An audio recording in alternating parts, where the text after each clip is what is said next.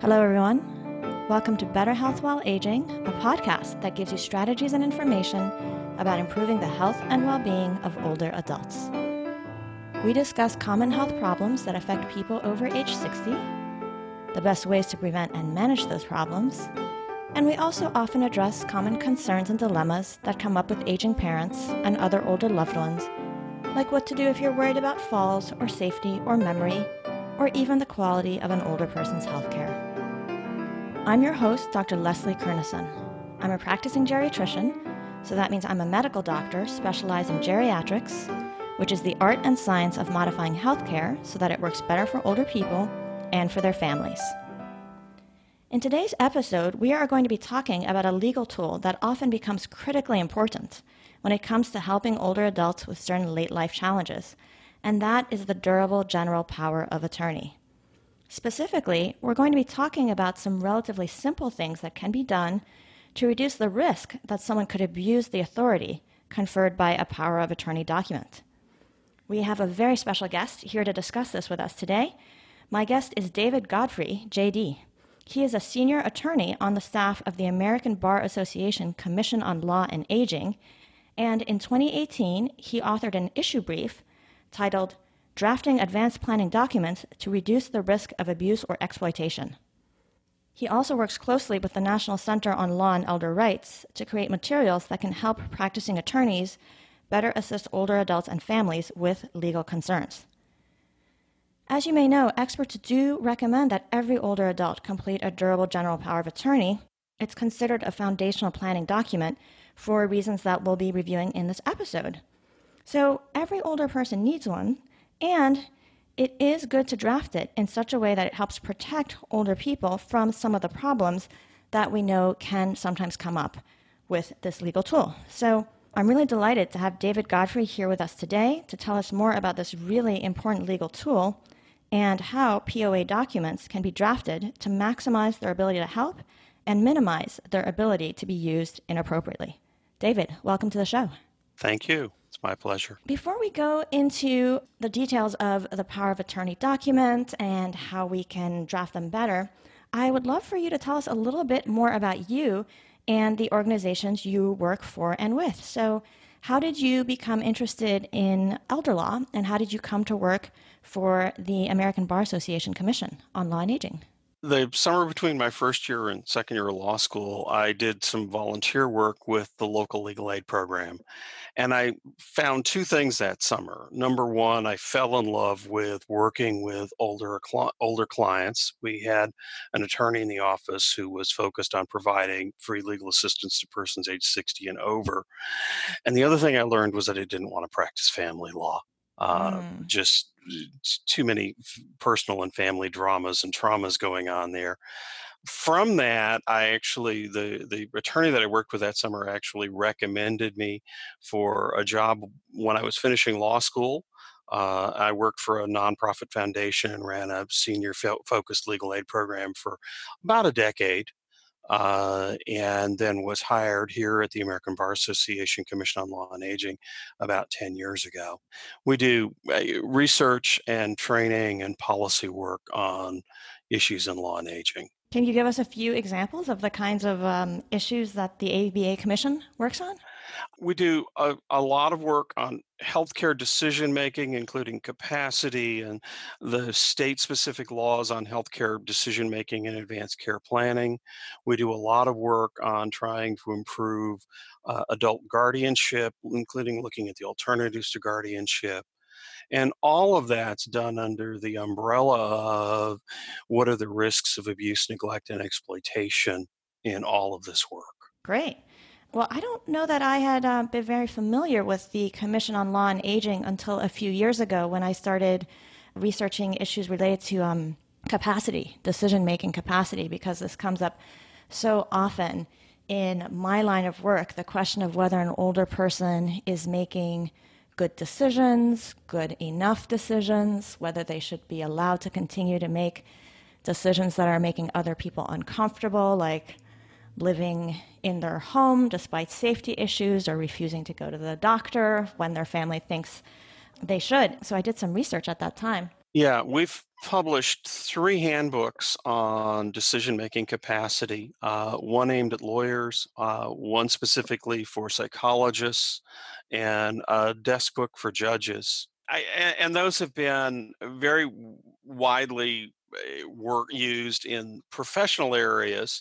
The one for lawyers really has a broader audience, and each of them is unique and has covers slightly different materials. They're about a dozen years old. We're actually looking right now at starting a process of updating the lawyer's handbook on capacity and hope to get that done in the next year or so. Yes.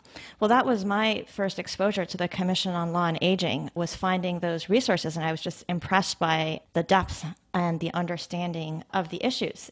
So now let's talk about power of attorney documents. Maybe you can start by explaining to our audience, just briefly reviewing, what is the durable general power of attorney, and why do we generally recommend that everybody have one? A general durable power of attorney is a document that appoints an agent basically to transact business on behalf of the person who appointed them. By durable, it's written in such a way that it survives as long as the person is alive.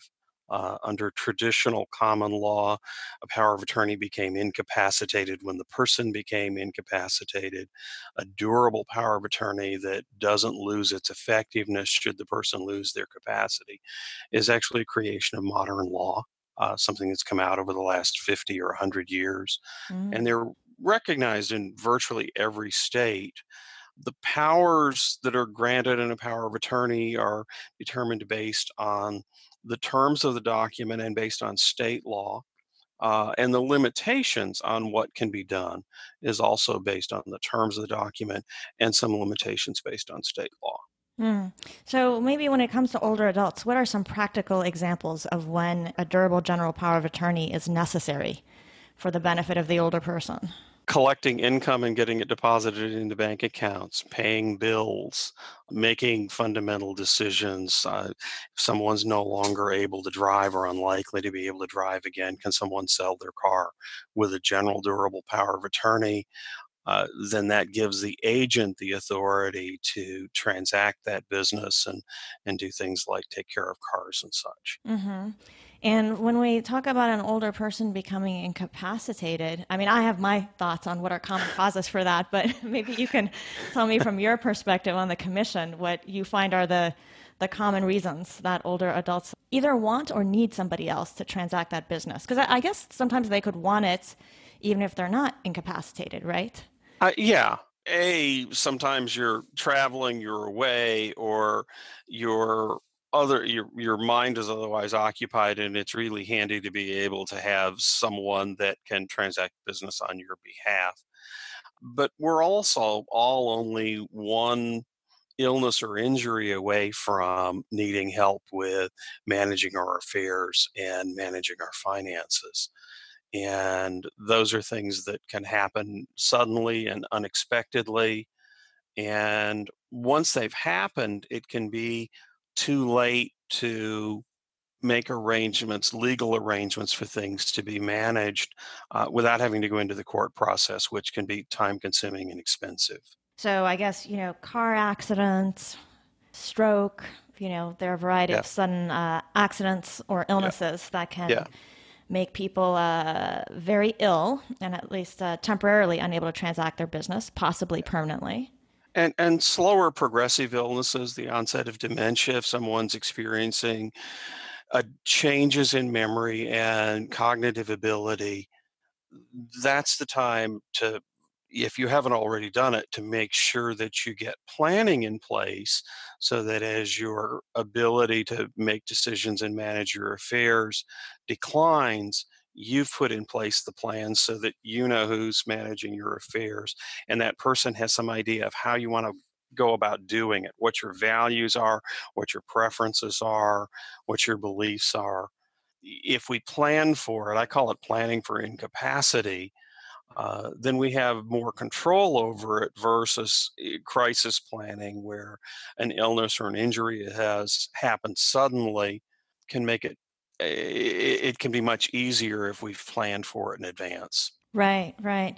Yeah, I feel like maybe it's my perspective within healthcare, but I feel like there's been a lot of focus on getting people to address their healthcare advanced directives, which of course I support. And I think in just about every state, there is a mechanism where even if you haven't completed a document, your family is allowed to make at least, really important decisions on your behalf if you're critically ill. But I think a lot of people don't realize that there's generally no similar mechanism allowing your family to step in and pay your bills. Correct. And yeah, and it happens. I've worked with clients who had a sudden illness, and it can happen at any age. I really can. Yes, that's true. Yeah. So I occasionally get people posting comments on my website that their older parents, had a stroke or something, and how can we pay the bills? And really, I think if hasn't been a document created, then they essentially have to go to court, right? And petition for the. Yeah, it depends on what income and what assets you're working with. Social Security has an alternative called representative payee that doesn't require a court process, but it only allows someone to receive and manage Social Security retirement benefits. Most government pensions, but you have a similar system, but very few private pensions do. And it doesn't give you access to manage or pay the bills with retirement savings, general savings, the things that people save all of their life so that they can take care of themselves when they need it. And if when you need it, nobody has access to it, then it makes it really difficult. Mm-hmm. Right. So that durable general power of attorney enables some trusted person to step in and transact business on your behalf should you either be suddenly injured or disabled, or should you develop a progressive mental disability, such as a problem with memory or thinking, like Alzheimer's or another form of dementia. So super important. And we are, talking about protections because this is a powerful document that can be exploited or abused. So can you tell us a little bit more about what we know about that? Yeah, the vast majority of the time, the agent on a power of attorney does the best they can within their knowledge and abilities. But they can also become very powerful tools because they can be written very broadly and give the agent access to money and property and the ability to sell it, transfer it, mortgage it. And if the agent starts to abuse it, the money gets lost, it gets taken, it gets stolen. And it doesn't happen all the time or even often, but when it happens, it can be devastating. So what led the Commission on Law and Aging to decide to research this question of drafting better protections? We've been looking at it for a long time. We do a lot of work on elder abuse, neglect, and financial exploitation. And as we look at each issue, whether it's a power of attorney or an advanced healthcare directive, we always look at it through this lens of, is there something we can do to make this safer? Can we Mm. draft in safeguards, oversight, accountability, so that we can try to it's impossible to eliminate the risk, but can we reduce or minimize the risk? Mm-hmm. No. Well, I certainly, hear people complaining about the actions of someone who Yeah. is the power of attorney or expressing concerns. You were sort of mentioning, drama in family law. Yeah. So, I mean, I think I disproportionately hear about the problem situations, right? No, people are unlikely to write online, post in a support group online or write on my site if everything's fine. So I was really glad to come across your issue brief. So maybe you can take us through what you and your colleagues concluded were some sensible precautions that could be included. The first starting point is careful selection of the agent.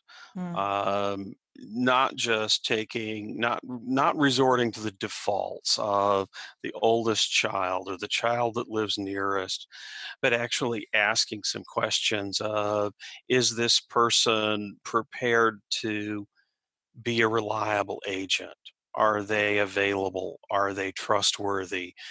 Do they have minimal risk factors in their life? because if you're concerned about whether the person is going to be able to do the right thing up front, the better thing to do is to look for another agent. All too often, nobody bothered to ask, or if they asked, they overlooked the risk factors that were there. So selection of a reliable, trustworthy agent up front is the first step. And I think on the website of the Commission for Law and Aging, there's a tool that can be used to help select an agent, right? Yes. So we can find that and link to it in the show notes. Okay, so first, careful selection of the agent, and what else? I encouraged third-party accounting back 20 years ago when I started out in the legal aid program and we started doing powers of attorney for clients. I drafted into it just a very simple clause that the agent needed to keep complete records. That's important for the agent, and it's important if there's ever a question. And B, to make those records available. And we'd name who the records should be made available to, as usually siblings or other family members. Try to find someone who's trustworthy. That transparency and oversight does two things. It minimizes the friction between family members, and it creates a degree of oversight. Somebody else is looking at the bank statements or the credit card statements, and if something's amiss, they should see it. Or if the records they're getting are incomplete and they ask about it and they get a defensiveness of, oh, I'm not going to bother to tell you about that, it raises a red flag that maybe there's something that they're trying to hide. Mm-hmm. So I love that idea in part because, I have seen so many siblings complaining that the sibling who's the power of attorney is not revealing enough about what they're doing. Now, sometimes that power of attorney sibling says, well, it's because they have so many complaints and what I'm doing is already so hard and stressful. And, I'm just trying to do the things that I'm doing. But one question I had for you is when there is this third-party accounting, if someone reviewing it has concerns and feels like they're not, the transactions aren't all accounted for or something like that, what recourse do they have to then, or let's say the sibling actually the power of attorney isn't complying with the need for third-party accounting? My first recommendation is always that the family get together with a trusted facilitator and talk through what's going on. The legal solutions are only going to drive deeper wedges into the family relationship. And as multiple people have pointed out to me over the years, the family survives the death of the patient or the death of the older adults. And if we can try to encourage that family to develop trust and understanding and healing, the family does better. Failing that, the resort is usually going into the court system. One of the fastest growing areas of probate litigation is actually litigating this issue before the person dies. Siblings trying to find siblings or other family members going into court seeking an accounting for the money. Where did the money go? What's happening with it? And that's time consuming and costly, but it's certainly an available option. The powers of attorney that I was drafting 20 years ago actually included a clause that authorized the court to demand an accounting from the agent. And so if the judge was sitting there going, gee, I don't know whether the power of attorney law tells me I can do this or not, the document did. The document's essentially an agency agreement or a contract between individuals. And the terms of that can be anything that's legal and enforceable. And we would actually draft into the document to allow a judge to order the accountability provisions. And if a judge sees somebody that's failing to do that, then it's going to raise red flags for the judge of, why don't you want to account for the money? So it sounds like by people drafting the power of attorney in the first place to say that this third-party accounting is required, you're already sidestepping something that you've seen generate legal action, which is people pursuing legal action just to get the accounting in the first place. And then that transparency the expectation of transparency from the get-go will probably put people on their better behavior for those few who are considering not being on their better behavior. Mm-hmm. The next suggestion that we have is people for low to middle income families, frequently the largest single asset is their home. And it's the asset that, in my experience, people were most concerned about. They wanted to hang on to their home. We started drafting into powers of attorney that the sale of the home required a second signature. It's a real inconvenience to require two signatures to pay the water bill. But if we're selling a home or mortgaging a home or some other large or significant asset, asking for a second signature. So you've got a little check and balance. It doesn't mean that two people can't get together and conspire to do bad things, but it's harder to get two people to agree to financially exploit someone than it is for a single person to do it alone. And it's fairly simple for a lawyer to draft that type of language into a power of attorney where certain transactions, such as the sale of a home or the mortgaging of a home, would require a second signature and name who that second person would be. Great. It sounds like a really good idea. Yes. So, next suggestion? For the last few years that I was in the legal aid program, I had the pleasure of serving on a multidisciplinary elder abuse team. And I saw a lot of frustration on behalf of adult protective services and law enforcement where they'd see a durable power of attorney that was being used to financially exploit, to steal someone's money and property. And in order to revoke that power of attorney, they had to go to court and get a court order. And that took any place from 4 or 5 days to sometimes a couple of months. And by the time they got that court order, the damage had been done and it was hard to undo. So we started drafting into powers of attorney the authority to revoke and naming who had the authority to do that. Mm. This is a tremendously powerful power to put in there, and you really need to trust the judgment of the person who's going to revoke the agency agreement, the power of attorney on behalf of the grantor, but it can stop the damage faster. And it was something that we started doing, and I think it could make a real difference. Mm-hmm. And then for that, granting the power to revoke, do you generally recommend that be given to someone else in the family, or is it possible to sort of identify some kind of professional? It could be done either way.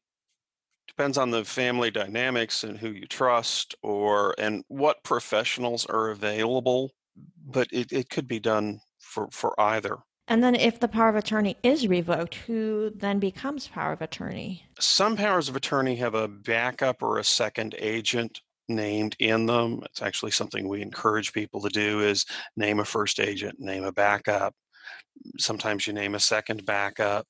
Otherwise, you can run into a situation where the document is revoked and there's no one able to manage the money or finances or personal decisions. And that can result in needing to go to guardianship conservatorship court. Right. Okay. So granting the power to revoke, but being very thoughtful about who would be the revoker. And then I love that you brought that up, that people should often have an alternate and possibly a second alternate as well. So I think your brief had 6 suggestions and we've gone through 4 of them. The next one is gifting. And a lot of powers of attorney have just a standard gifting language that's actually based on the federal estate and gift tax provisions, which is actually kind of unusual because less than 5% of Americans will ever have a liability for estate and gift tax. And the number is shrinking every time we change the tax laws. We raise the dollar amounts and reduce the number of people that estate and gift tax will ever apply to. And yet gifts can be a huge issue. They're a way that money and property gets exploited or stolen out of the estate. They're also a factor if the person's money runs out and you go to apply for Medicaid, Medicaid looks at all gifts back for 5 years. By federal law, they're supposed to look back for 5 years at gifts, and it can create problems with Medicaid eligibility. So we encourage carefully defining any gifting power and limiting gifting power to rather than leaving it very broad. Is there really any good reason to let your agent give gifts? For high net worth individuals, it's part of comprehensive estate and gift tax planning. A lot of individuals have a lifelong pattern of charitable giving and they want that to be continued. If you're doing that, you still need to keep in the back of your mind, are we going to run out of money and need to apply for Medicaid or Medi-Cal or a program like that, or even veterans benefits? And if so, what's the impact of these gifts going to be? Yeah, because I've been kind of thinking that ideally the agent is using the affairs to support the older person's needs, but it's true that some people might have more than they need. And then I think the sixth one that I saw on the list was limiting the powers in the document. Can you speak to that for a moment? Yeah, this was something that I started doing because of things that I saw happening, changing beneficiaries on life insurance policies, adding names to bank accounts or investment accounts that created a right of survivorship.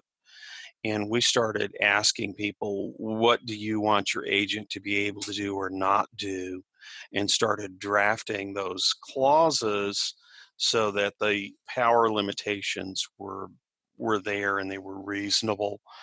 There are times when you need to assign a beneficiary on a life insurance policy, Medicaid or Medi-Cal estate planning. Sometimes when you're structuring the assets in a Medi-Cal or Medicaid application, you need to prepay a funeral.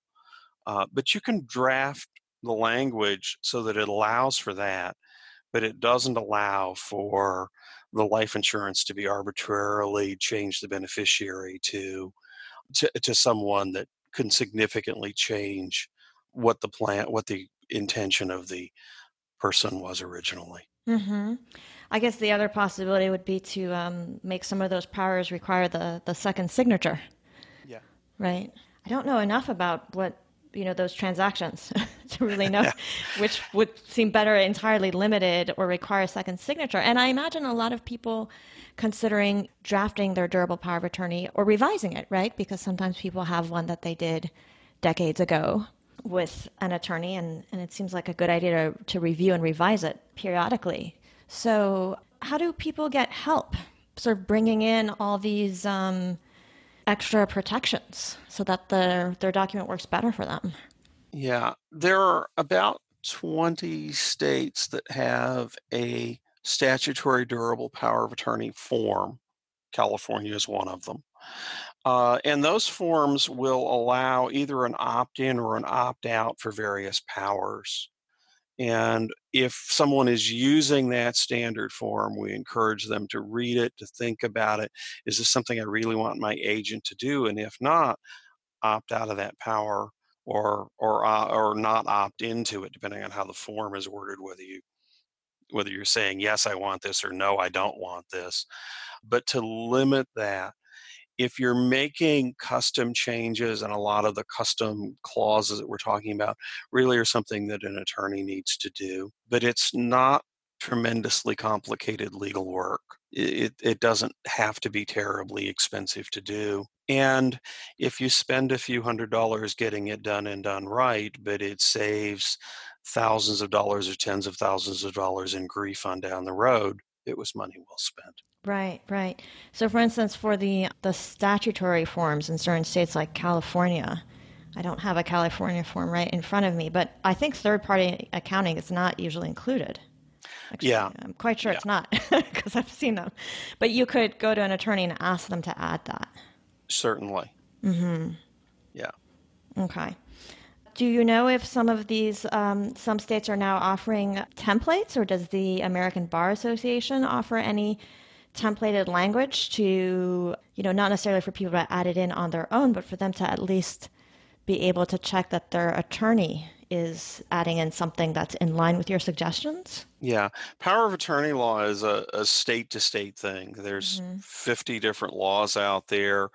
So what you have as a statutory construct is something you have to look at on a state by state basis. In the issue brief that we did for the National Center on Law and Elder Rights, there was some suggested language for some of these things, but it's also something that an attorney would need to look at in light of the statutory law in that state and the case law in the state that the person is creating the document in to make sure that the wording would stand up if it were challenged. And that's something that really requires the skill of an attorney to do customizations on. Because there are 50 different states and 50 different statutes and 50 different sets of case law, it's really difficult for us to say, here it is, it'll work every place or it'll work on all of these places. It's just something that we're not able to do. Right. So for people who maybe have limited income who want help with this, can their local area agency on aging point them to some more affordable legal assistance to get this done? The area agencies on aging receive under the Federal Older Americans Act, or in some states it's the state unit on aging because some states don't have area agencies on aging, they just have a state unit on aging, receives funding under the Older Americans Act to provide legal assistance to low income or otherwise at risk seniors. That legal assistance is provided for free. And yeah, you'd contact the area agency on aging or the state unit on aging. And frequently, the local senior citizen center or the local Meals on Wheels program will tell you how to contact the people that do that sort of stuff.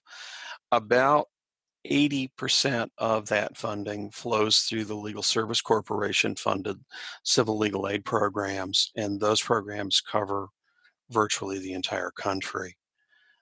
So there is some legal aid does some of this work, and there are pro bono volunteers that do this type of work.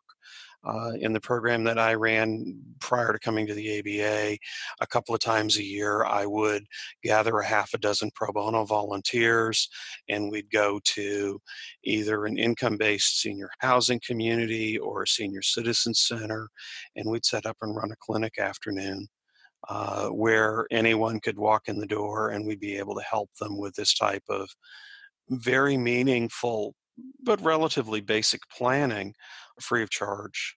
And those programs are tremendous. And for an attorney who's doing pro bono service, they're also nice because they're limited in scope. You're not taking on the divorce case that might be finished in 90 days but might take 2 years.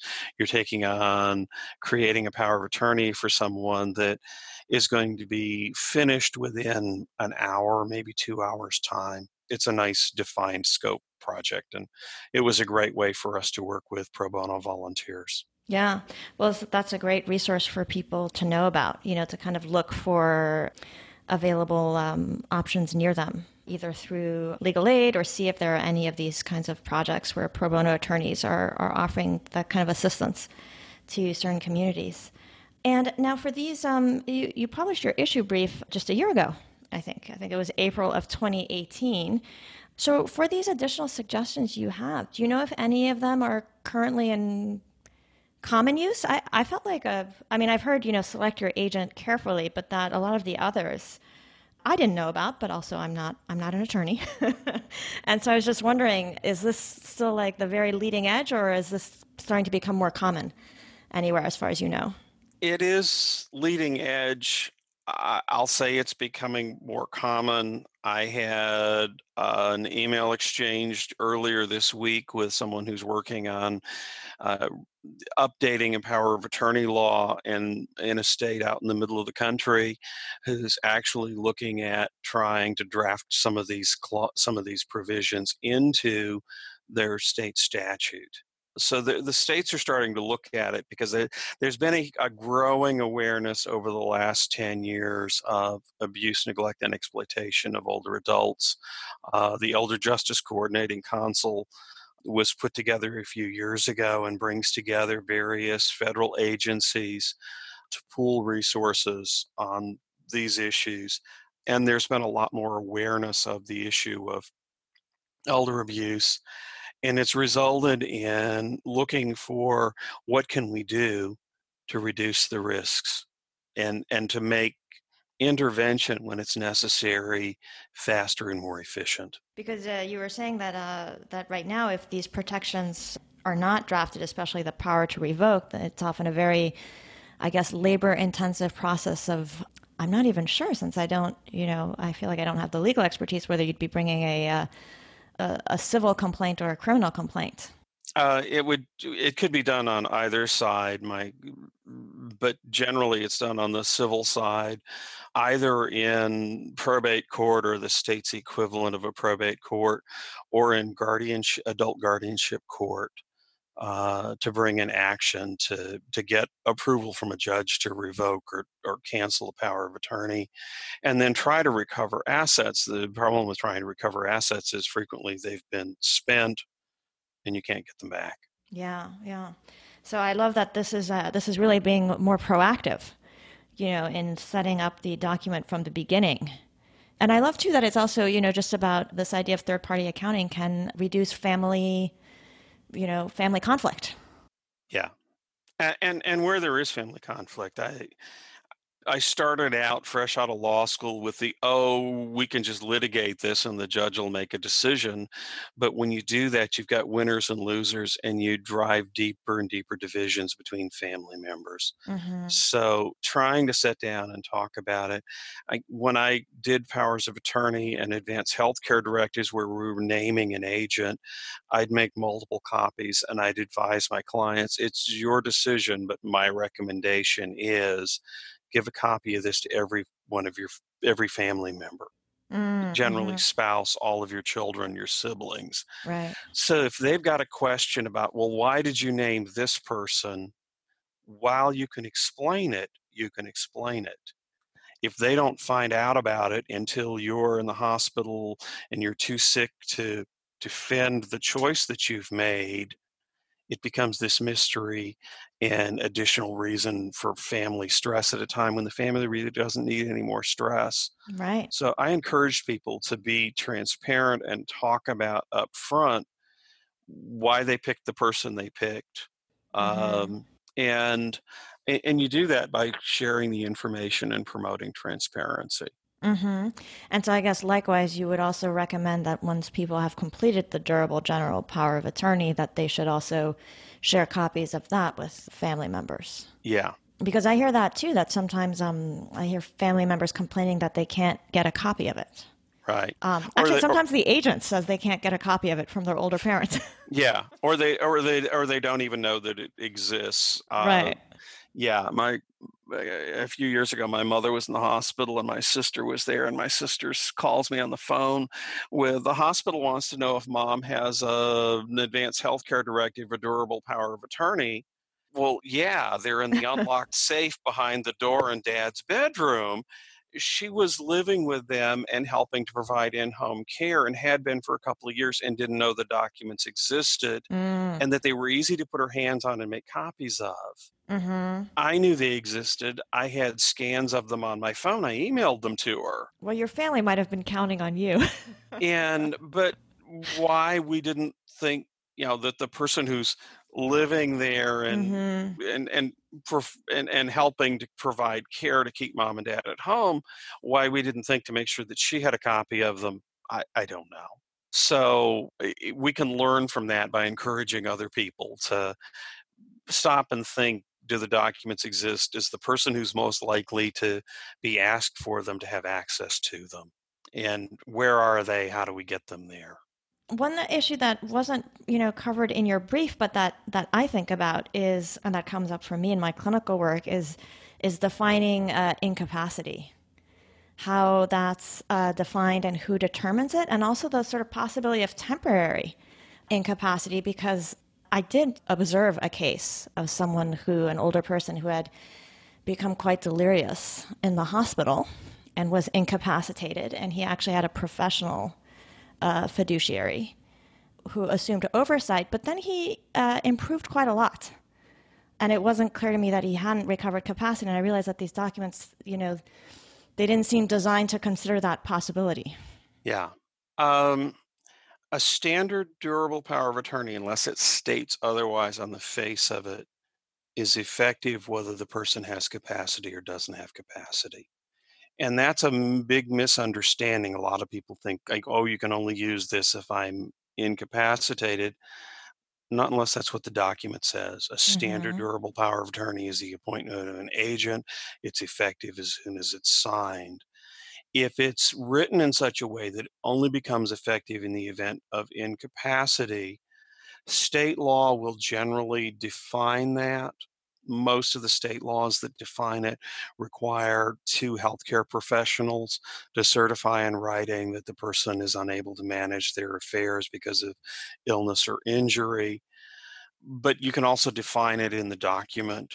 And occasionally I would write what I call the springing durable power of attorney, one that only became effective in the event of incapacity.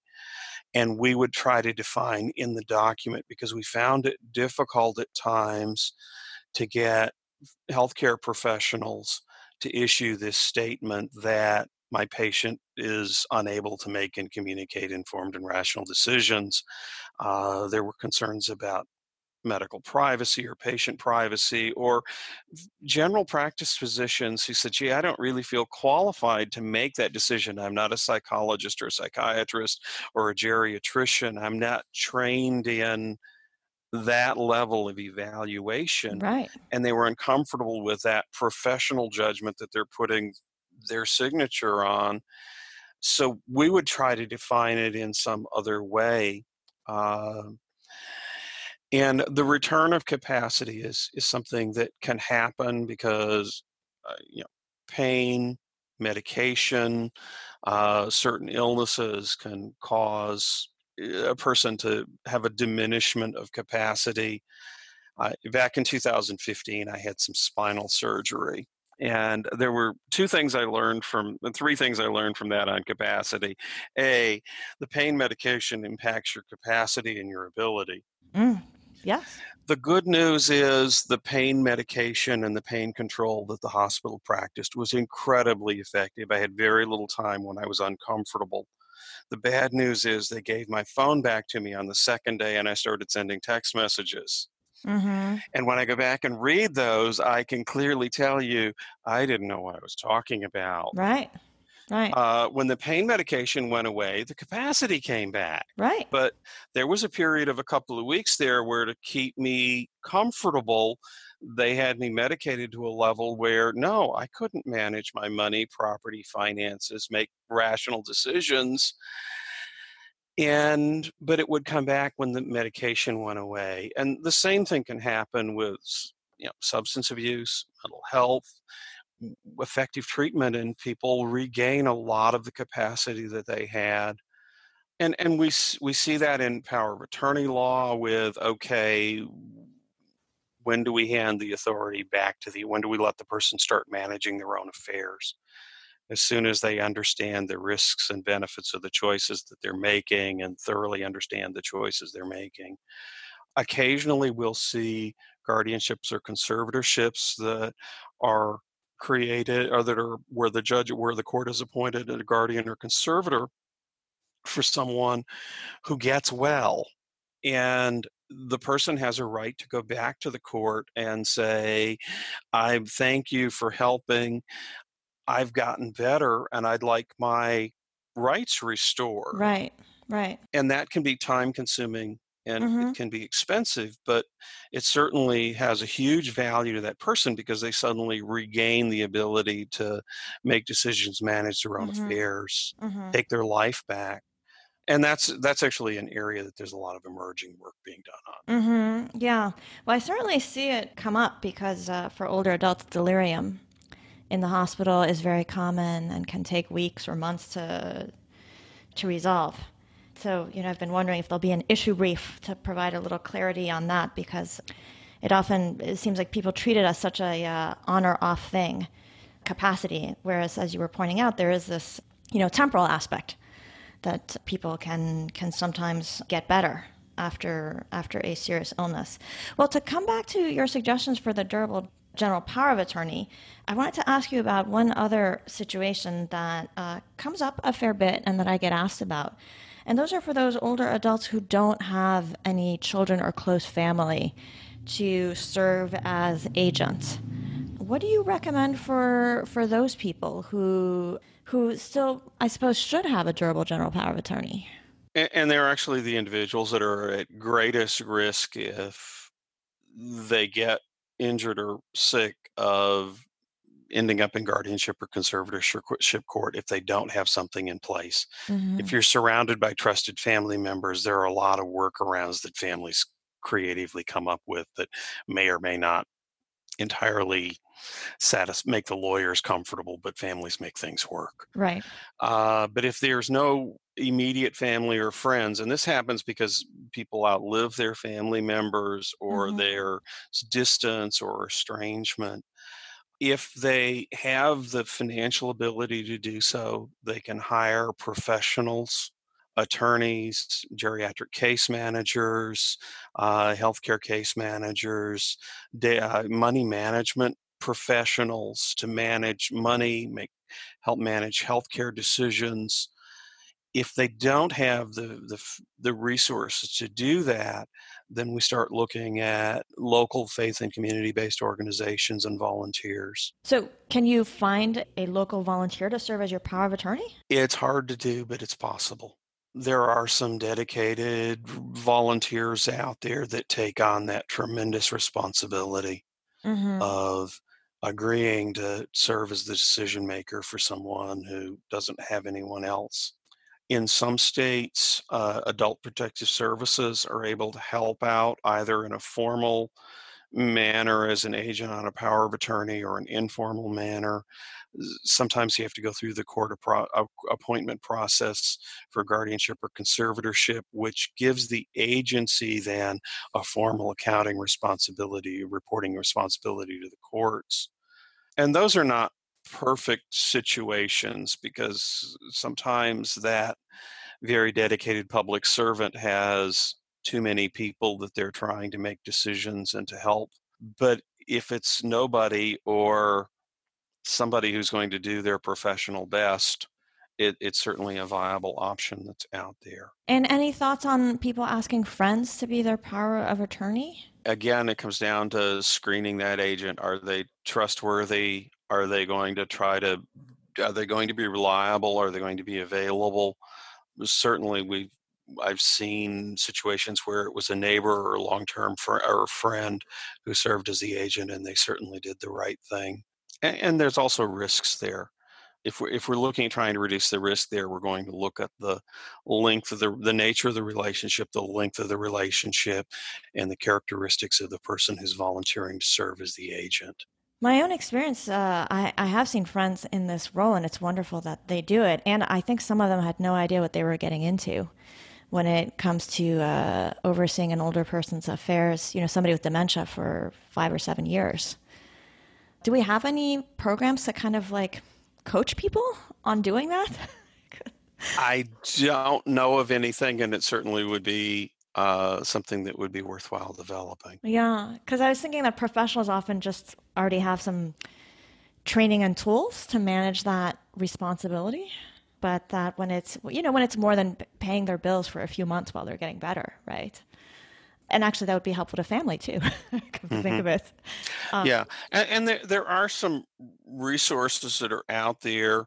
The Consumer Financial Protection Bureau publishes a series of fiduciary guides for agents under powers of attorney, for trustees under trusts, for guardians and conservators, for persons managing veterans benefits, that give a set of guidelines of what you need to do and how you should go about making decisions and choices. And those publications are available on the on the Consumer Financial Protection Bureau's website free of charge. Mm-hmm.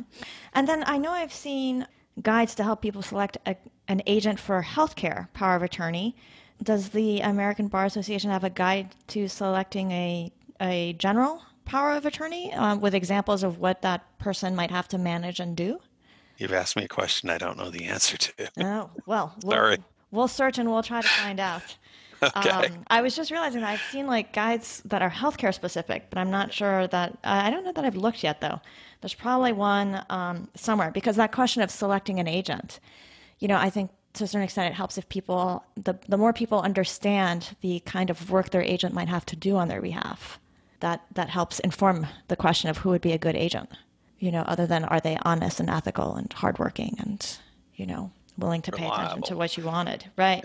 and available. And available. My my parents named me as first choice for healthcare decisions and financial management. I can't imagine why. At the time they did that, I was living 30 miles away, and then I moved 850 miles away. Oh, yeah. And 20 years later, when the documents were needed, I was living 850 miles away, and all of my siblings were living within 30 miles. Mm-hmm. And there were times when things needed to be done, and I just simply I wasn't there.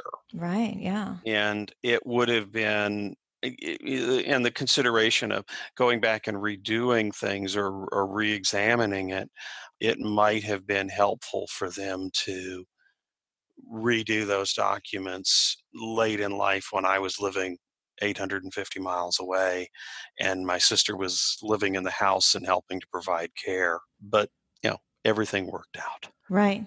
Well, I think people often do think, that there's, one adult child who just seems to have the domain expertise. You're, I'm sure, that person for your family, right?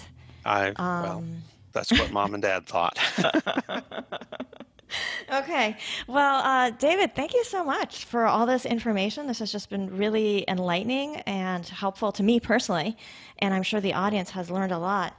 In closing, do you have any last favorite resources or suggestions that you want to share with the audience so that they can build upon what we've learned today, which is the importance of not only having a durable general power of attorney, but drafting in some sensible precautions to make sure it works well for you? There are a lot of resources on the website of the American Bar Association Commission on Law and Aging, americanbar.org, and search for the Commission on Law and Aging. We'll post a link to it specifically, yeah. There's a large and growing group of resources of issue briefs and recorded trainings on the National Center for Law and Elder Rights, the NCLER website, that we contribute to, and also other experts from around the country contribute to. And those are hugely valuable and available to anyone free of charge. Great. Well, we'll definitely post links to those. So, David, thank you once again. Thank you. Have a nice afternoon. And with that, I'm going to wrap up this episode of Better Health While Aging. If you have any questions about something you heard in this episode, you can post it on the show notes page for the episode. I'll also be posting some links to some of the resources that I mentioned in the episode. To find the show notes, visit betterhealthwhileaging.net and click podcast in the main menu at the top. Last but not least, if you've been enjoying the podcast, don't forget to support us by subscribing on iTunes, and if you've already done that, please leave a rating and review. This makes it easier for others to discover our show in iTunes, and I would love for the many people who are interested in health or aging or family caregivers to be able to find it and give it a chance. Thank you so much for listening. I'm Dr. Leslie Kernison, and I'm looking forward to you joining us for future episodes.